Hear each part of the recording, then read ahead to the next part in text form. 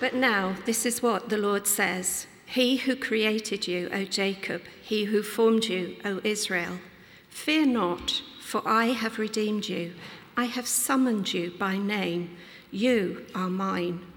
When you pass through the waters, I will be with you. When you pass through the rivers, they will not sweep over you. When you walk through the fire, you will not be burned. The flames will not set you ablaze. For I am the Lord your God, the Holy One of Israel, your Saviour. I give Egypt for your ransom, Cush and Seba in your stead. Since you are precious and honoured in my sight, and because I love you, I will give men in exchange for you and people in exchange for your life. Do not be afraid, for I am with you. I will bring your children from the east and gather you from the west. I will say to the north, give them up, and to the south, do not hold them back. Bring my sons from afar and my daughters from the ends of the earth, everyone who is called by my name, who I created for my glory, who I formed and made. Lead out those who have eyes but are blind, who have ears but are deaf. All the nations gather together and the peoples assemble. Which of them foretold this and proclaimed to us the former things? Let them bring in their witness to prove they were right, so that others may hear and say, it is true. You are my witnesses, declares the Lord, and my servant whom I have chosen, so that you may know and believe me and understand that I am he. Before me no God was formed, nor will there be one after me. I, even I, am the Lord, and apart from me there is no Saviour. I have revealed and saved and proclaimed, I, and not some foreign god among you.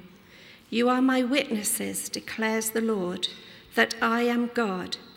Yes, and from ancient days I am he. No one can deliver out of my hand. When I act, who can reverse it? And moving to verse 16. This is what the Lord says, he who made a way through the sea, a path through the mighty waters, who drew out the chariots and horses, the army and reinforcements together, and they lay there never to rise again, extinguished and snuffed out like a wick. Forget the former things, do not dwell on the past. See, I am doing a new thing. Now it springs up. Do you not perceive it? I am making a way in the desert and streams in the wasteland. The wild animals honor me, the jackals and the owls, because I provide water in the desert and streams in the wasteland to give drink to my people, my chosen, the people I formed for myself, that they may proclaim my praise. This is the word of the Lord. Thank you, Claire, so much for that. Thank you. Mike, come on over. Why don't we all reach our hand towards Mike? We'll pray for him as he brings God's word to us. Excuse me, I've got the dreaded Christmas cough. It's annoying, isn't it? Let's reach out our hand and pray for Mike. Heavenly Father, we thank you so much for Mike, Lord. We thank you for all that you're doing in him and through him in this place. And right now, Holy Spirit, we pray that you'd rest upon him, that you'd speak through him, and that you'd open our hearts to what he has to say. In Jesus' name, amen.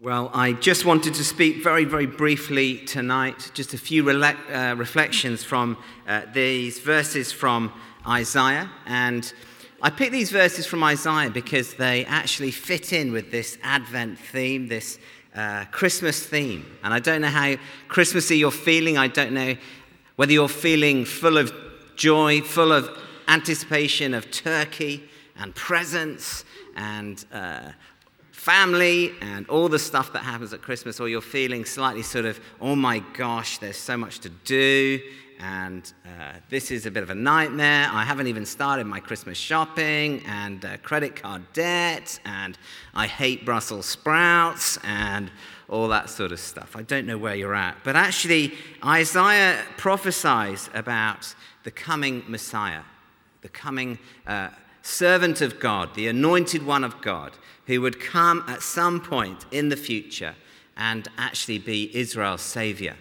And what we celebrate in Advent at Christmas, of course, is actually the arrival of the Messiah, Jesus Christ, the birth of Jesus. And we celebrate what God has done in Christ. And I've chosen this passage because actually it just reminds us of what's important to hold on to in this season as we approach Christmas in this hugely brilliant prospect of all the festivities, but also some of the stresses and strains of this time too. It reminds us what we must hold on to. What do you think we need to hold on to at this time of year? I want to suggest tonight that we must hold on to the fact that God is great. God is utterly great. Not in the sense of fish and chips are great, or, oh, isn't it great? Arsenal beat Sunderland 3-1 yesterday. But rather, God is great in his greatness, his awe-inspiring, phenomenally powerful self, utterly remarkable, uniquely distinct, and is doing something in Christ that you and I are caught up in, which is global, cosmic, universal, and utterly extraordinary. That's what I want to just think about tonight. And I hope actually you are in awe of God tonight as you just hear again what God has done through this Messiah. Now, Isaiah actually highlights so many things we could draw from about the greatness of God this evening, but I want to just focus on three things.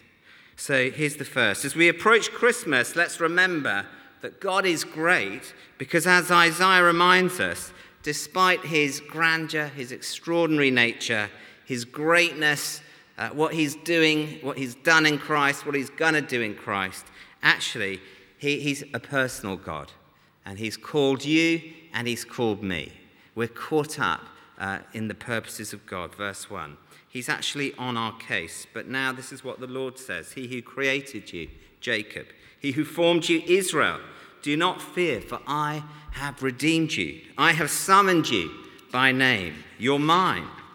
And this is a great reminder, these opening verses, of the fact that we're not here by accident. You know, Ewan and Callum spoke, didn't they, about how they've been drawn by God, how God had used various people here at St. Saviour's, right from an early age, mallards, other youth groups, the youth team here. Actually, God has called these two people. God has called you and I to himself for his purposes. He's created us. He's formed us. He's redeemed us. He's paid the price for us, that means. He's summoned us. And so your life and mine actually has great meaning and significance. And be under no illusions, this is utterly extraordinary. And we need to hold on to these things in our culture, which is busy, which is driven, which tells us actually we have to do everything ourselves, we have to get the promotion, we have to get the degree, we have to do this, we have to do that, we have to do everything else in order to have significance and status. Actually, God himself, this Messiah, has called us to himself. So this is an extraordinary thing. And I was delighted to hear that sense of call in you and Callum's stories. And in my own life, you might be sitting there thinking, well, I don't really think about God a great deal. I'm not really into God. I've just come to support these guys. Well, I have to say, I haven't always been a Christian. I haven't always recognized the power of God or the greatness of God. And yet it was at law school here in Guildford many years ago that I met some people. They were Christian lawyers. I thought that was a contradiction in terms. And they basically actually started to tell me about Jesus Christ. I thought it was quite strange at the beginning, just hearing of this Christ, this Messiah. But actually over time, I came to see, thanks to the grace of God in calling me and drawing me and using them to explain things to me, that actually, yes, Jesus is God. He is the way, he's the truth, he's the life. And actually, he has acted powerfully, not just in my life, but in all of our lives, to bring us to him. So at this time of year, whether you're wondering what to buy your parents, your children, whether you're wondering whether batteries included or not, or you're trying to work out whether to have turkey or lamb or beef or whatever it is, just lift your eyes up. Look to this extraordinary God who's called you, who's gifted you, who's summoned you. And also hold on to this cosmic perspective of who it is you're in relationship with and dealing with. This God who Isaiah just prophesied and saw was going to send a Messiah. This Messiah who came in the person of Jesus and who is going to come again and draw us back to himself. But most significantly, is still coming into our lives, speaking, encouraging us, and working, as we've seen in the stories of Ewan and Callum tonight.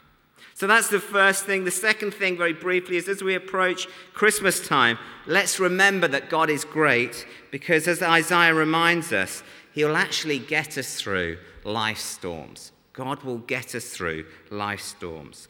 And God hasn't just created and summoned us. He actually will get us through the challenges of life. Verse 2, when you pass through the waters, I will be with you. And when you pass through the rivers, they will not sweep over you. When you walk through the fire, you will not be burned, and the flames will not set you ablaze. There's a sense Israel had not responded well to the calling of God on her. And she'd faced many, many challenges and faced many, many enemies and disappointments. And yet God was saying through Isaiah, you're going to get through. There are challenges. Things are coming against you. But I am a faithful God. I am a powerful God. And you will meet and negotiate these challenges. And so I want to encourage any tonight who are in one of those seasons of life where actually things are a bit of a struggle. It could be a work issue. It could be a marriage issue. It could just be the prospect of Christmas. You kind of think, you know what, I don't want to sound like a Grinch, but I actually don't really like this time of year. Could be you've got nowhere to go, and you feel concerned about that on Christmas Day. Just so you know, we are actually organising a Christmas Day lunch. There's a fantastic couple here who are going to actually scoop everyone up. So if you don't have anywhere to go, do let us know. And you'd be welcome just to join us here. But God will actually get us through the challenges and the struggles that are real. And this is what I love about God. He's not just a sort of powerful God who calls us, who creates us, but he deals in real life. He deals with real people. He has acted in Jesus to actually overcome those things that distort our lives, that challenge us, that trouble us. And in Christ has acted very, very powerfully to deal with these things. And you kind of see this in verses 3 following. For I am the Lord your God, the Holy One of Israel, your Saviour. I give Egypt for your ransom, Cush and Seba in your stead. Since you're precious and honoured in my sight, and because I love you, I will give men in exchange for you and people in exchange for your life. Don't be afraid, for I am with you. And obviously, Isaiah is prophesying that God will deliver Israel. And of course, when Jesus comes, he actually is our ransom. He pays the price for us. He dies on the cross in our place and takes the burden of all our wrongdoing on himself. He gives us the opportunity to actually have this relationship with Jesus Christ and exchanges his own life for our life. And of course, he's risen from death back to life. So come back to Christ. Hold on to this God who not only calls you, but is also with you and has acted in Jesus on the cross to actually give you this opportunity of this relationship with an extraordinary God. I have to say, in our culture where we've had this week, big debates in Parliament. I don't know whether you followed it. I listened to some of it around the bombing or not in Syria, around climate change, around the migrant crisis, refugee crisis. Actually, all these things can seem quite overwhelming and quite confusing and quite troubling and difficult. But actually, we've got this God who's acted in Jesus. And as people, as followers of him, no matter how hard it gets, we're going to get through because we are going to be with him in eternity when he returns and takes us to be with himself. So that second thing I wanted to just say tonight, that actually I know many people are feeling in difficult or challenging circumstances. Well, just know, as Isaiah has prophesied, that God is with us in these things. Thirdly and finally, I did just very briefly want to say, as we approach Christmas time, as Isaiah reminds us, let's not forget that God is great because he's given us a unique and extraordinary future. And I don't know whether you're someone who can't wait for the future, or who never thinks about the future, or who dreads the future. We all approach the future in a different kind of way. But it's clear from these verses from Isaiah that God has given us all sorts of things that are quite extraordinary. First of all, actually, he's given us a purpose in life, which is actually to, firstly, witness to God and his greatness. You see that in verse 10 and 12b. You're my witnesses, declares the Lord. Or in 12b, you're my witnesses, declares the Lord, that I am God. And we are given the opportunity to actually join and co-partner with God, and actually to come into relationship and be anointed and gifted by this God who has plans to prosper us and not to harm us. I don't know what you think of God. I don't know what you make of him. I don't know whether you think he's a good God or a mean God or a judgmental God or a kind God or a gracious God. The truth is, God is a God of love who's come in Christ. That's the greatest act of love the world has ever seen. And actually, he's for us, not against us. He wants you, he wants I, whether we're at school or college, whether we're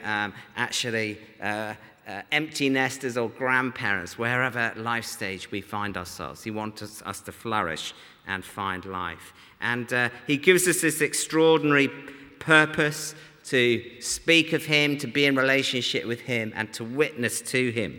And often our vision of God dims, doesn't it? It can dim at this time of year in the weariness and the busyness. But you can see from Isaiah's words that this God we worship is quite extraordinary.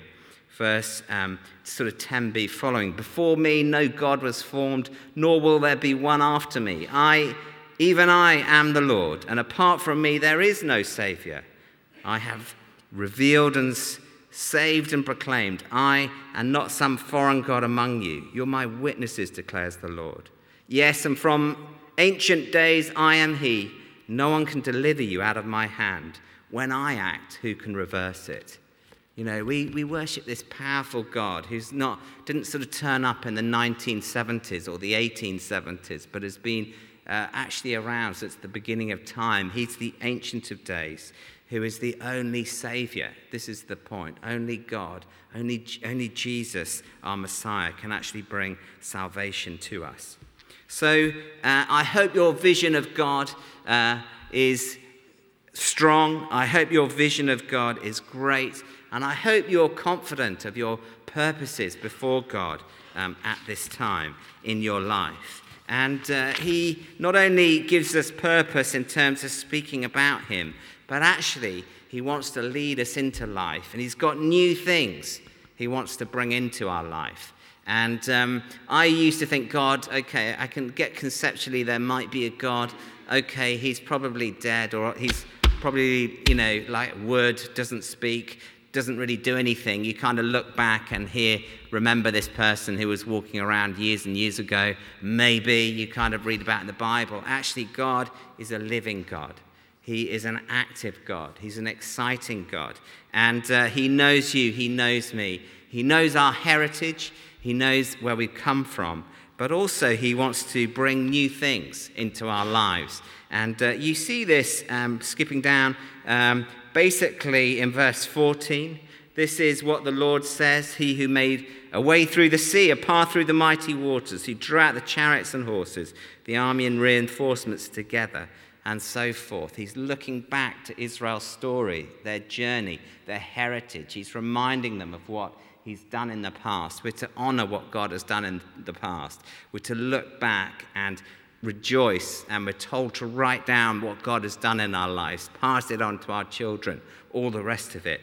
But actually, we mustn't stop there. We're actually to look ahead and be open to what God is going to do in our lives today and in the future. And this is where it gets exciting. This is where Christmas actually spiritually is very, very exciting, because we don't just look back and remember that the prophets were prophesying the arrival of the Messiah. We don't just look ahead and remember that Jesus has come and he's going to come back in the future, but we actually celebrate the fact that he's at work in our lives today. He's coming into our lives every day to meet us. This is what Advent means. It means coming in the past, in Christ, in the future, but also today.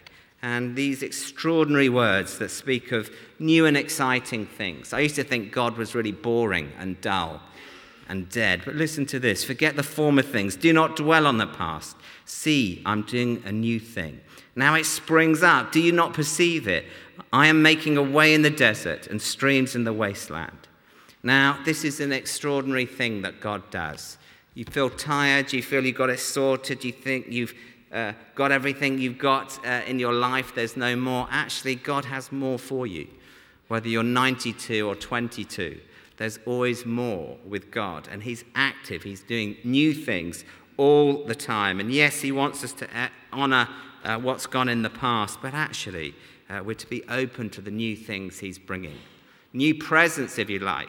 Not just on Christmas Day, but every day. And he can do the impossible. I don't know about you, but I don't know whether you've ever seen a way in the desert or streams in the wasteland. Actually, God can do this.